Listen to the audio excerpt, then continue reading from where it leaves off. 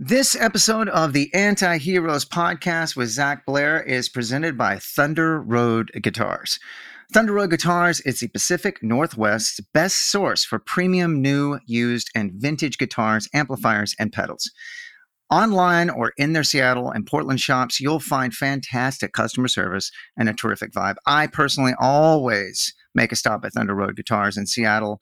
They're a great bunch of guys, and it's just not a complete Seattle trip unless I go and say hi and see what wonderful stuff they have.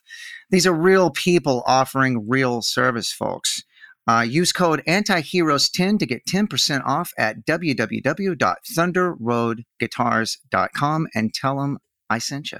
Hey guys, this is Zach from the Anti-Heroes podcast, and I want to welcome our newest sponsor to the show, DistroKid.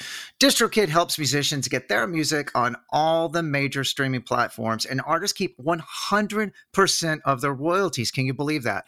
Anti-Heroes listeners get 30% off at distrokid.com/VIP/antiheroes. Again, that's distrokid.com/VIP/antiheroes.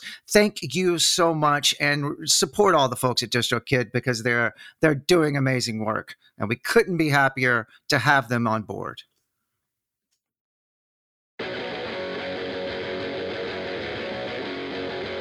I'd like to take a moment to thank our sponsors over at Jim Dunlop and MXR Pedals. We couldn't be luckier to have these guys on board with us. I personally use these products, and you should too. Find out more about them at jimdunlop.com. Let's get on to the podcast.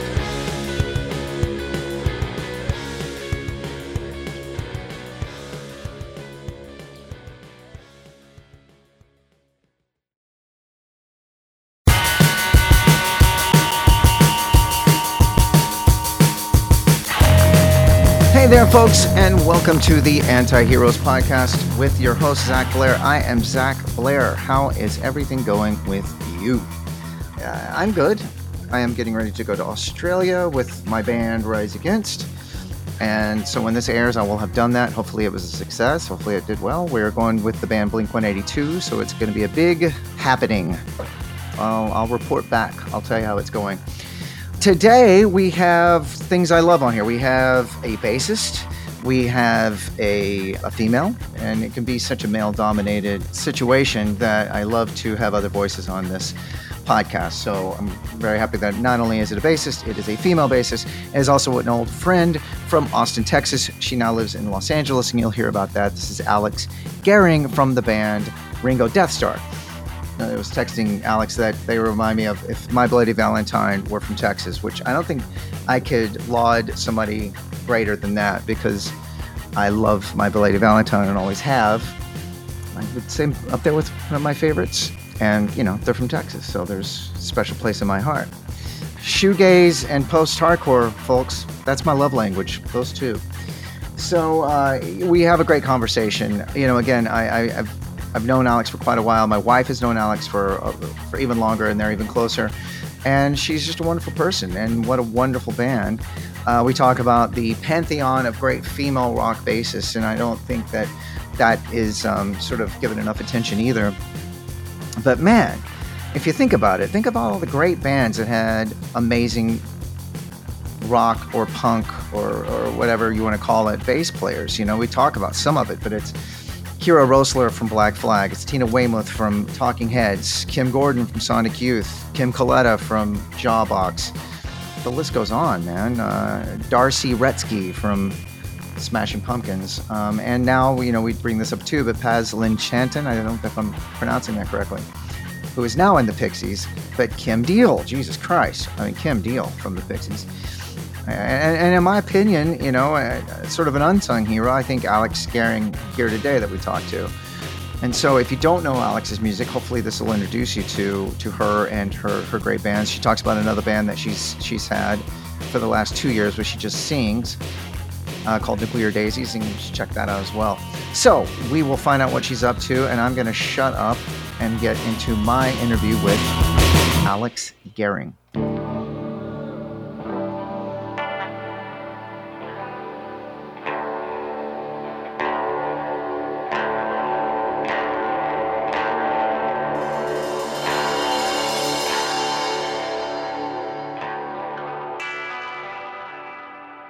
Hello. Hi. So we've known each other a bit for a minute from Austin, and you live in LA now.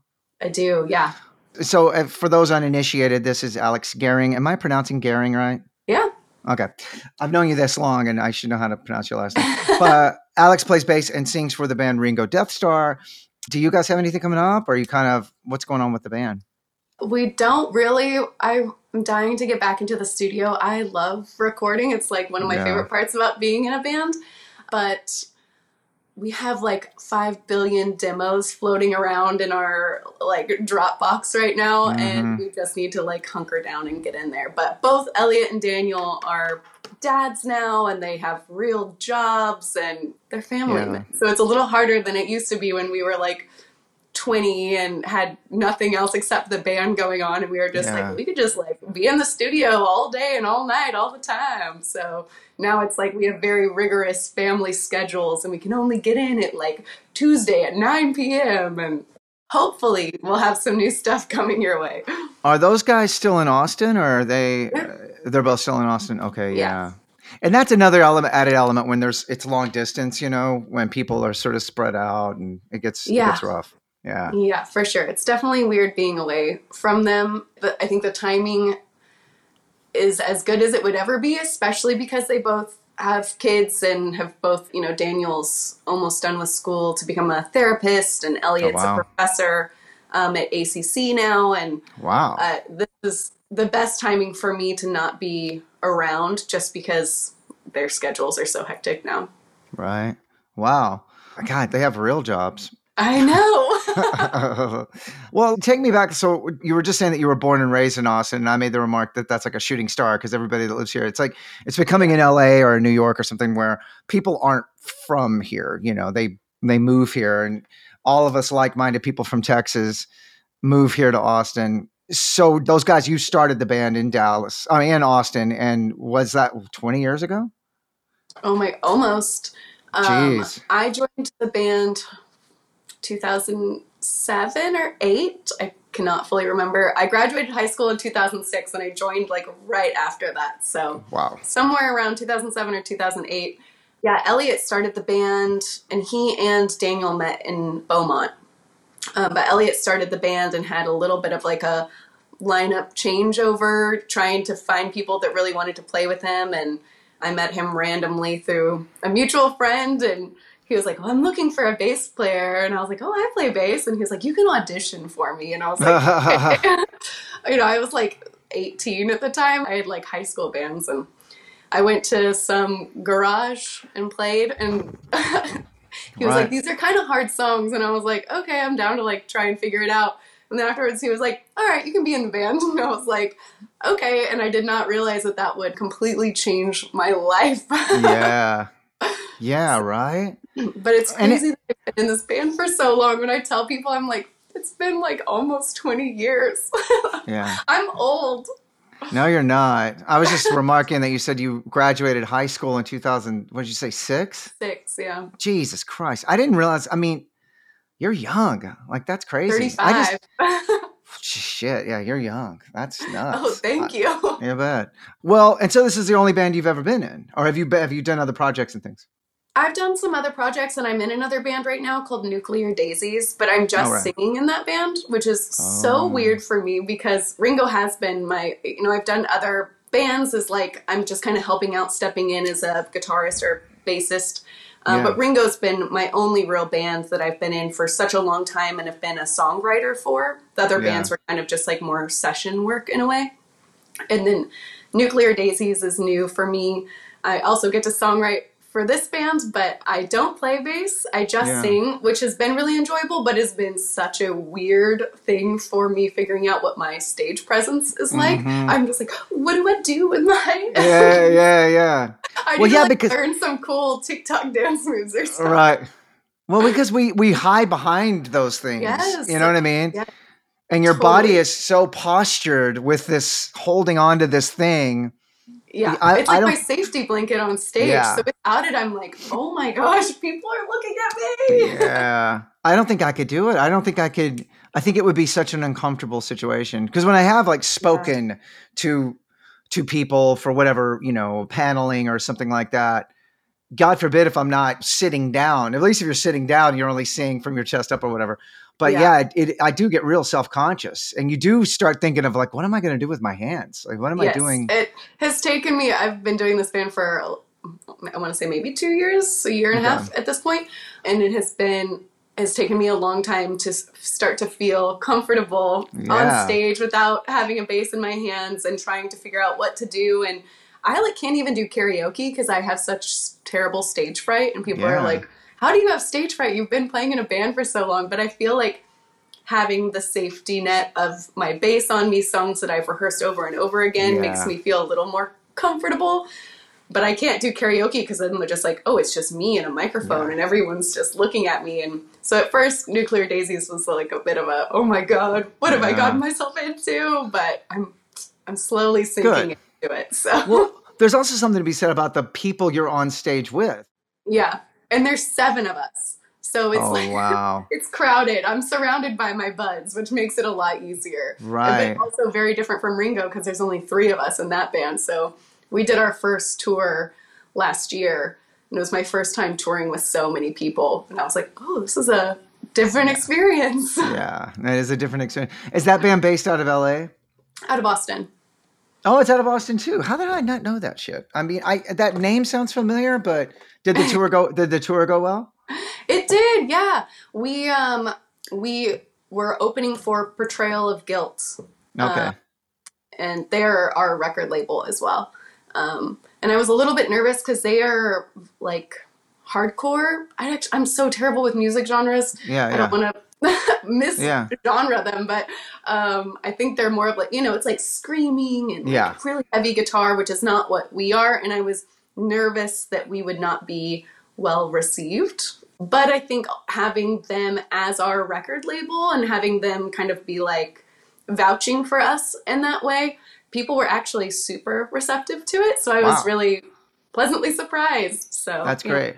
I've heard that name too. I'm sort of out of it as well with like, I'm so bad. If I wasn't in it and like exposed to it, I would be totally lost. I usually have friends tell me when some other band is cool, like Mike Wiebe, and we know a lot of the same people, you and me. So it's like, people that are hipper and like sort of plugged in go, no, you should be checking out this band. Like, oh, okay, cool. Otherwise, I don't know. Yeah, I'm just like, oh, I know about it because my friend's in it. But yeah, totally. I wonder if I know people. If I know people in Nuclear Daisies, I must. I would think. Yeah, I'm sure because it's like all people who are in a bunch of other bands. Okay. So yeah, it's a bit of a super group. And Daniel from Ringo plays drums in it as well. So it's nice I have like a and bud. Elliot sometimes does our sound, which is so funny. So wow, it's like I couldn't fully leave Ringo Deathstarr.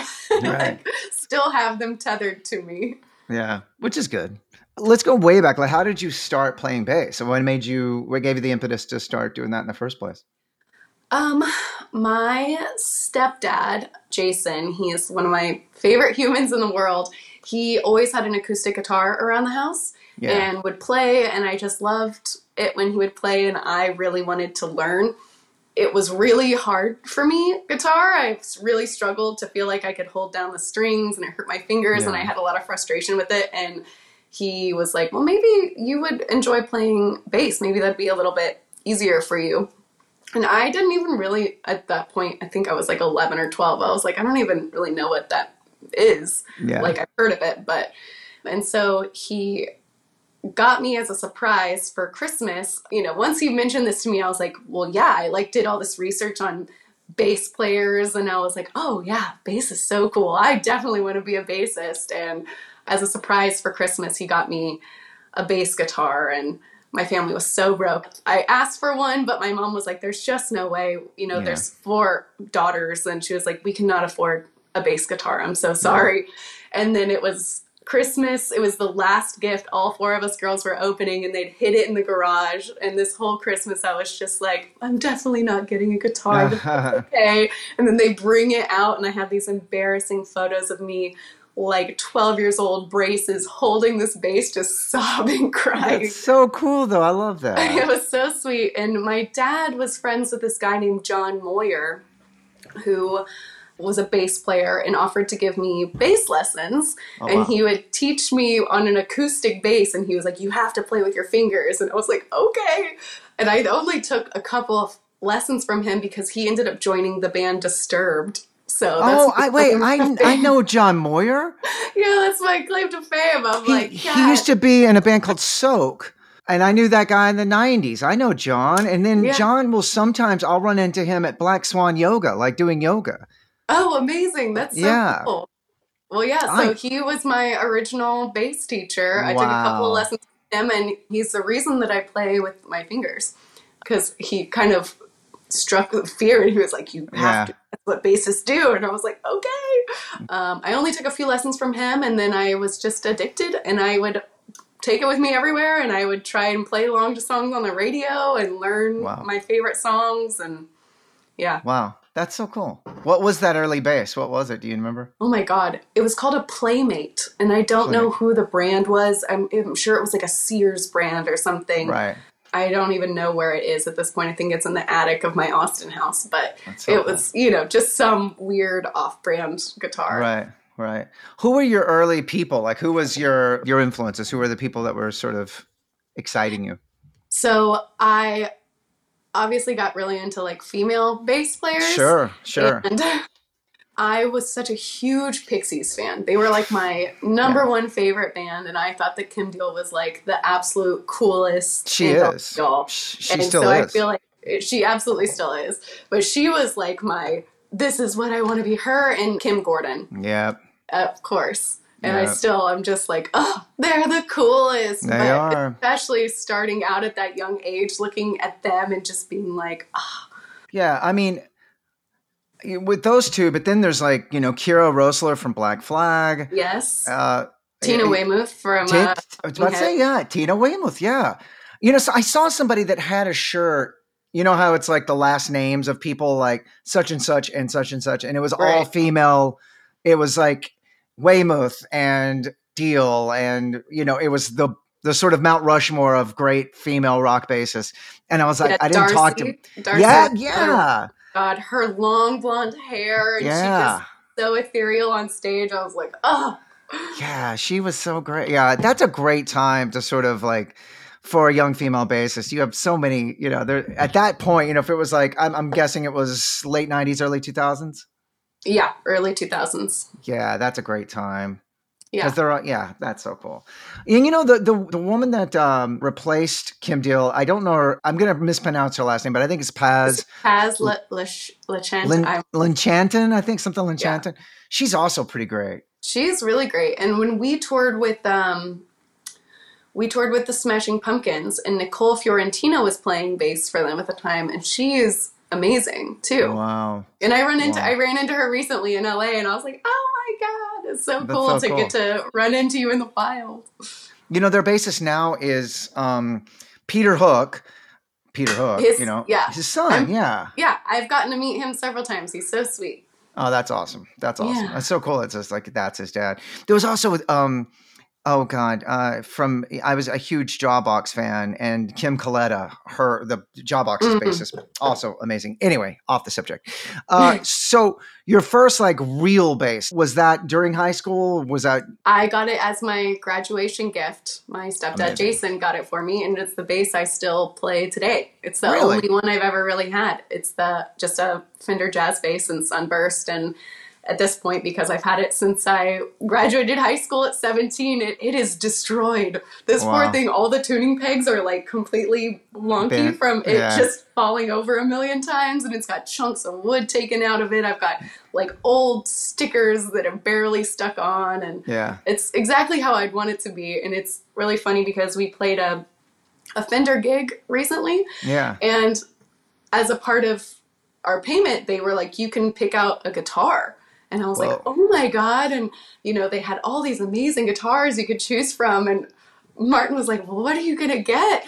And I was like, I know this is so lame, but I think I'm just going to get my exact bass. Yeah. And I did, like, exact. It's nicer. Like, mine, I think, is, like, made in Mexico. It's beat to shit. And this one is, like, pristine, gorgeous, brand new. And I'm like, I don't think I'll ever tour with it. I'm too scared. But I was like, I love my bass so much. I literally just got like a newer, nicer version of it instead of branching out and trying something. I think that's great though. I think that because like I get dorky and I feel like I need certain shit and I go and get certain shit. And then I'm like, I didn't need that. And then I get rid of it. You know what?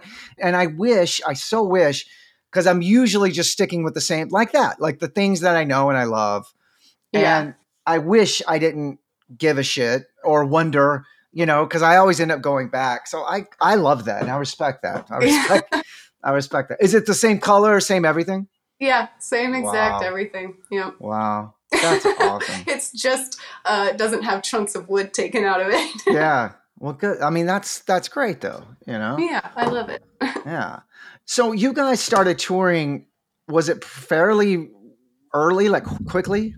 Yeah. We started touring really quickly. One of the first labels we signed to was our Japanese label, who found us through MySpace. This is how long ago this was. They found us through MySpace.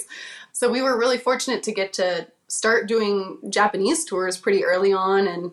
But yeah, we toured all over. Wow. From a very early age, early in our band's age. Yeah. But yeah, at that time, we didn't have families and real jobs. We were all working like retail or waiting tables. So we were just like, screw it. Let's go live in a van for a couple of months. Yeah. And Austin was still relatively cheap back then, too. Oh my God. So cheap back then. Yeah. My rent was like $300 or something. So when I first moved here, it was like $350 or something like that. And now it's just like, holy shit, you couldn't do anything. Yeah. You couldn't do anything like that here right now. But yeah, we toured a lot. And I used to feel like, man, I feel like touring's the only thing I'm like really good at sometimes. Yeah. Well, you get into a rhythm and you're just like, this is just the way of life that I've kind of weirdly perfected. Because you do it so much with the same people, you fall into such a rhythm. Then when I would come home, I would have post-tour depression. I was just like, who am I when I'm not on tour? Like, I don't want to go work my retail job. Do they know that I was just on stage? Yeah. I mean, you just said everything. That's been my entire life, I've been doing this shit 30 years now. And it's like, you come home and you really you don't know who you are, I don't know what I offer a relationship. I don't know what, you know what I mean? Like, I mean, thankfully, my wife, who you know very well, hasn't left me, but I don't think I'm much of a functional adult. Yeah. You're just like, who I love to be is the person I am on tour. That's where I feel my most comfortable and excited and passionate. And it's really hard when you're doing that for a good chunk of time and then you're ripped back out of that. And then you're like, okay, gotta wake up at 8:30 and get to your job and do customer service. And you're just like, oh my gosh. Nobody get me back on the road. Nothing gives you that case of the fuck it's more than that, where you're just like, I don't fucking care about what's going on. Yeah. I mean, because it is such a, I guess to the layman, they would say, oh, well, of course it's great being, traveling and seeing the world. And it's not all great. It's just, it's hard. It is hard. It is hard, and people sort of, oh, boo-hoo or whatever, but it's like, no, it is hard, and not everyone can do it. Not everyone can do it for extended periods of time like you have. It definitely takes a certain type of person, but then once you are doing it, and once you've gotten past the few-year mark, you're right. That's all you do. That's who you are. It's not just an occupation. It's just who you fucking are, And I think that people who don't tour have a different idea of what it's actually like. And like you said, they're like, oh, it's so cool. You get to travel around and see the world. And I'm like, the way that we tour, we can't afford days off. We're not staying in hotels. We are sleeping on people's floor or in our van. Like, it's not a tour bus. And we are literally in one city. Sometimes you have to drive through the night to make it to the next city. Absolutely. There's no we're going to go check out the museums and blah, blah, blah. Every once in a while, maybe if you have a little extra time, but it's like, we had no money, no extra time. You're just running on fumes and adrenaline. So I'm like, yeah, I've been all over, but we went to Paris several times, and I was like, I just saw the Eiffel Tower through the van. I was like, there it is. Yeah. Hey, let's check it out. Yeah, exactly. Yeah. And I did a lot more of that than, Rise Against does well and blah, blah, blah. But like, I did that way more, this has been 17 years. And then Guar was like a bus, but it was not good. It was definitely no days off as well. But there is something about that, what I call real touring, that is also, there's just nothing else in the world like it. There really isn't. There really isn't. And I'm such a creature of comfort now. Maybe my old age or COVID did that to me. And I think like, oh my gosh, how did I used to do that? But not only did I used to do that, but I loved it. Yeah. I loved after a show being on the mic being like, does anyone have a floor we can sleep on? Yep. And it would be some weird party house and I'd be sleeping on beer-soaked carpet and waking up at the crack of dawn to make it to whatever the next city was, hungover as hell, like literally just getting crackers from 7-Eleven and like whatever your like drink tickets could get you in beer and just doing that for months at a time. I'm like, how did I do that? But I did it and I loved it. And then you loved it. It's just been a while since I really toured like that. You're in your 20s and it's like, there's no quality of life. Let's face it. I didn't give a shit about what I ate. And all I ate was after show pizza or Subway or whatever the fuck it was. It was terrible. It's terrible. And whatever, maybe they left backstage like a hummus tray or whatever the fuck it. It's been sitting out for hours. Yeah. Oh yeah, I've had many. That local grocery store vegetable tray or whatever the fuck it was. Yeah. But I wouldn't trade it for the world, but I definitely knew people back then and that had done the same thing and like started it and were not cut out for it and fucking hated it, not into it. And it'll test you, It will test you. But what's so funny is, we've toured like that for so long. It had been a minute since we'd really toured. Ringo did a tour May of last year, 3 weeks with Pleasure Venom. And I was just like, okay, I got to psych myself up. I got to get back into this mindset of sleeping on floors and staying out late. Like I've really gone into my grandma era since COVID.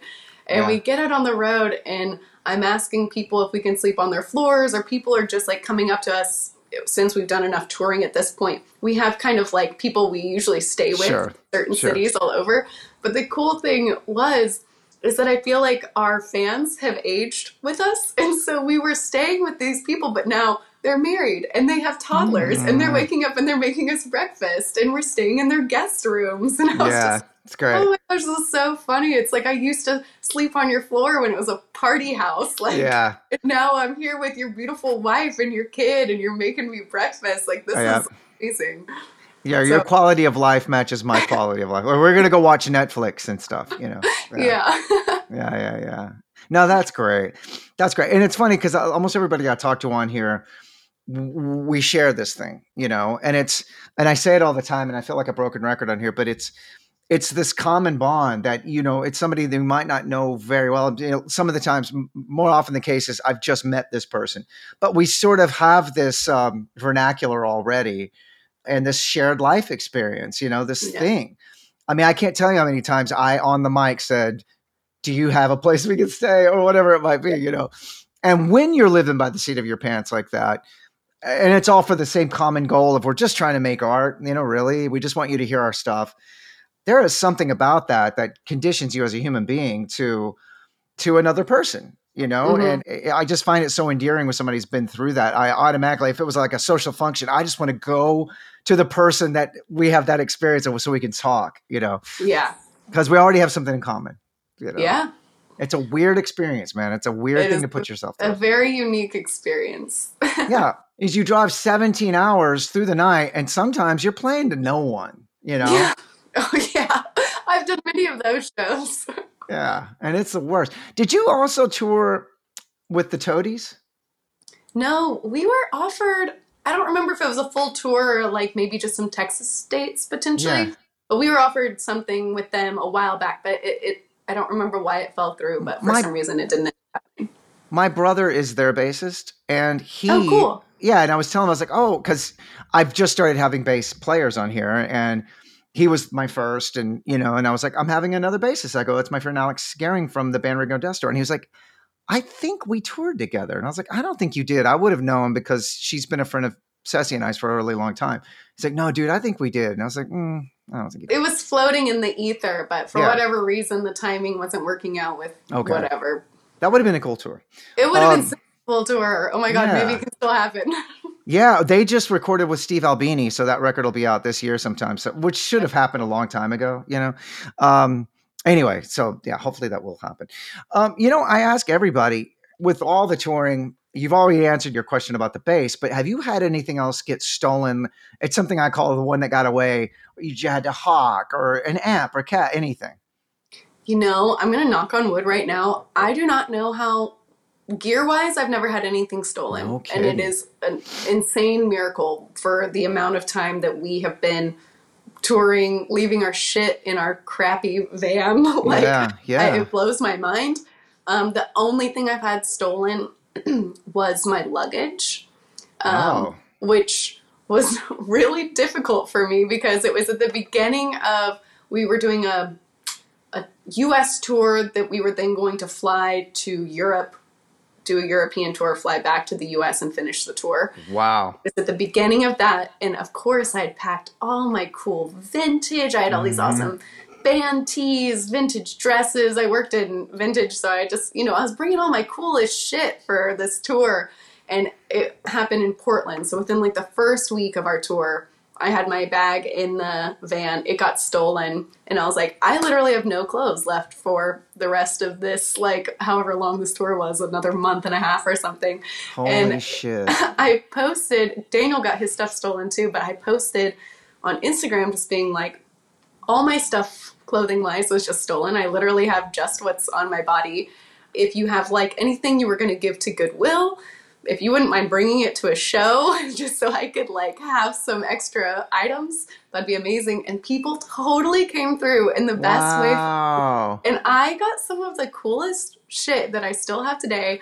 I am like this really spurred my addiction to vintage band tees. I had like a select few cool ones, but people brought me some of the absolute coolest vintage band shirts that they were like, I just never wear this. If you'd like it, you can have it.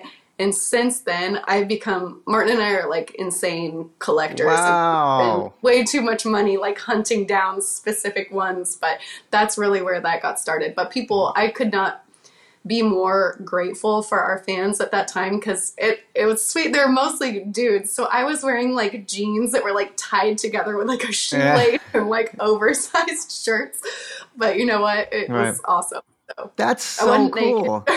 I didn't know. That's a big one that got away, I would say. I mean, Jesus Christ, that's awful. It wasn't gear. If something ever happens to that bass that I have, it would be It's so sentimental. It's so sentimental. So sentimental. I mean, Jesus Christ, it's like everything. Yeah. Well, and it's that vintage t-shirt market. Jesus Christ. At one point, because I live with Cecilia, I know about the vintage market of, clothing and stuff, which I never knew before.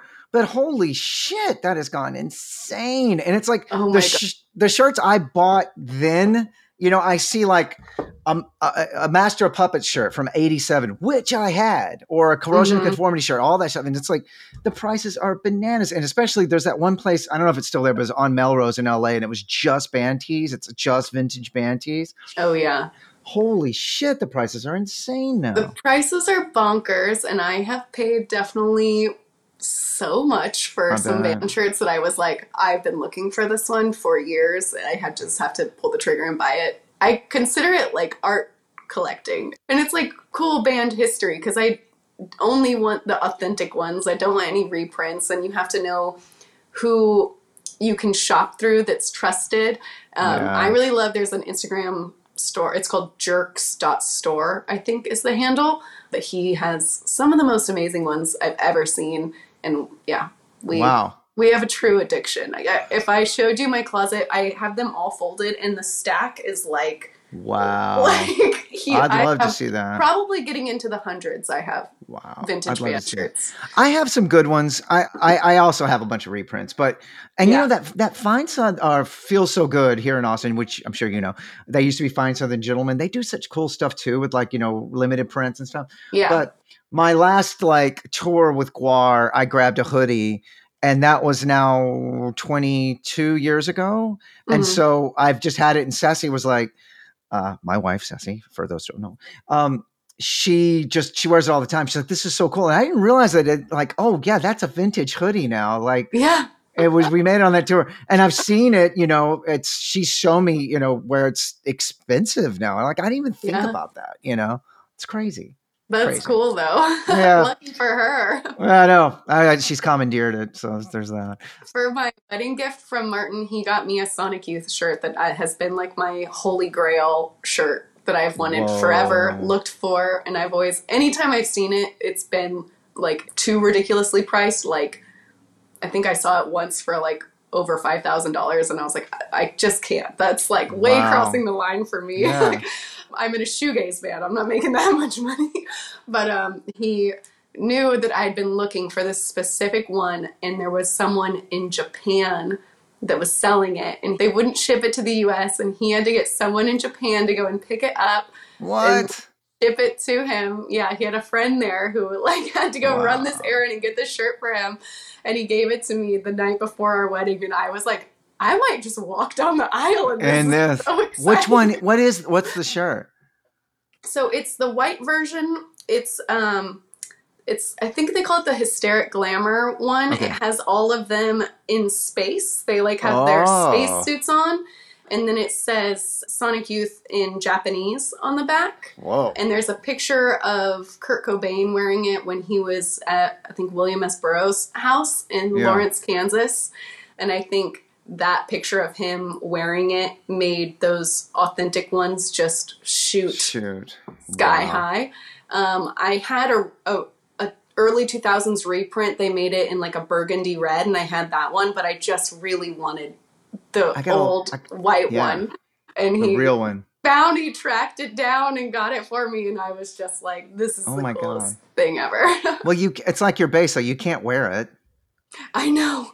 I think I've worn it like once, and I was so scared the whole time. I was like, I wore it on our wedding weekend, I think. Oh, that's good. We did like a brunch, and I wore it to that. I was like, I just have to incorporate this somehow into the wedding festivities. But you get it hung on a nail or whatever. You know what I mean? I know. It's folded in my... I need to figure out some better way of... Because all of these shirts, like, I get them because I, A, love the band, and I think the graphic is so cool. Totally. And so I'm like, I wish I had some way, maybe one day if I have a really long hallway, I could just get some of them framed that that's I know a great idea. Most of them are like XXLs. So yeah, that's a great idea because they are art, you know, they are. Yeah. It's like, you know, you look at merchandise, I guess when bands started merchandising the sort of, and it's a fairly recent thing. Like in the 70s was sort of when it really kind of started. It would just be a tour, you know, like Fleetwood Mac, 76 or whatever. Yeah. And then it really became a thing in the 80s. And so it's sort of relatively new. But yeah, it is art, I think. Yeah. You know, Martin surprised me with one the other day. He got me a really cool Meat Puppets one. Oh, that's amazing. That's amazing. But yeah. What a cool band. I have some of my favorite ones are, I have a couple Butthole Surfers ones. And I think those are some of my absolute favorite graphics that I have. Yeah, they're bananas. Those are expensive. Yeah, they are getting there, right? Track down the old legit ones. Those get really crazy. It gets up there, like all those old '80s bands or '90s bands. I guess I was sleeping on it, and then when Ceci, hit me out to it, I was just like, "Holy fuck, what happened? Like, why? Why is it that much?" I get it, but like shit. Well, anyway, Alex, I won't keep you much longer. It was so good to see you and to talk to you again. And I don't run into you anymore. You're out in LA. We used to run into each other. I know. I'll probably be back for South by if you're going to be. Maybe I will be around. I'm doing some stuff. So I'm actually home from my tour and, doing all you will have just gotten home from your my big tour. My big thing. So that'll be fun. What's next for you with the side band or Ringo? What's coming up for you? So Nuclear Daisies is getting ready to release an album. I don't know when that'll happen. I think we're going to kind of trickle out a couple more singles. We just released one. Cool. So we're kind of working on getting music videos and stuff ready to keep trickling those out. And then hopefully I can get Elliot and Daniel in the freaking studio. But, yeah. It's pulling teeth with those dads these days. That should be the name of the record. Pulling teeth with those dads. With dads. All right. Well, hey, thank you again for talking, and so good to see you again. Thank you for having me. Of course, absolutely. Talk to you soon. All right. Bye. Well, there you go, folks. That was me and Alex, and I love having people from Texas on. I'm from Austin. I love about, it's endearing to me.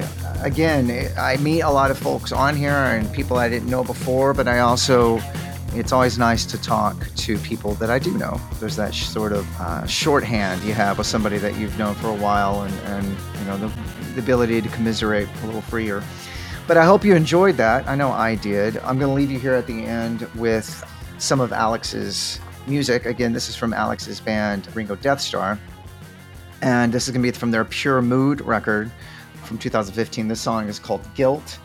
And I don't think I can explain it any better. They've always struck me as if My Bloody Valentine were from Texas. Of course, they do their own thing with it. But if you had to put a term on it, shoegaze, I guess would be the right thing to say. Offset guitars, things like that.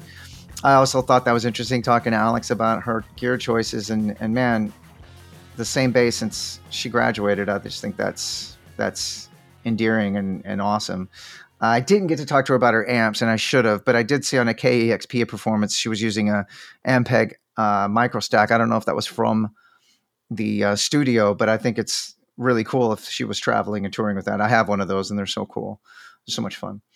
I'm going to thank my sponsors here at the end, the wonderful, lovely people over at MXR and Jim Dunlop for doing everything they do. Check out what they're doing at jimdunlop.com. I'm also going to thank the lovely folks at DistroKid. They're helping you get your music and your art on the streaming platforms. That's DistroKid. They're doing great work, and they're helping us all, folks. So check out what they're doing over at DistroKid. I will talk at you really soon. Again, I'm about to leave to go to Australia, so hopefully I'll have good things to report back about that. And maybe I'll do just a solo one up here, and we'll talk about gear that I'm at. I'm thinking about changing everything up, and we can have a big, long, nerdy discussion about that. So stay tuned for more of this season. And thank you for staying tuned. I really appreciate each and every one of you. Talk soon.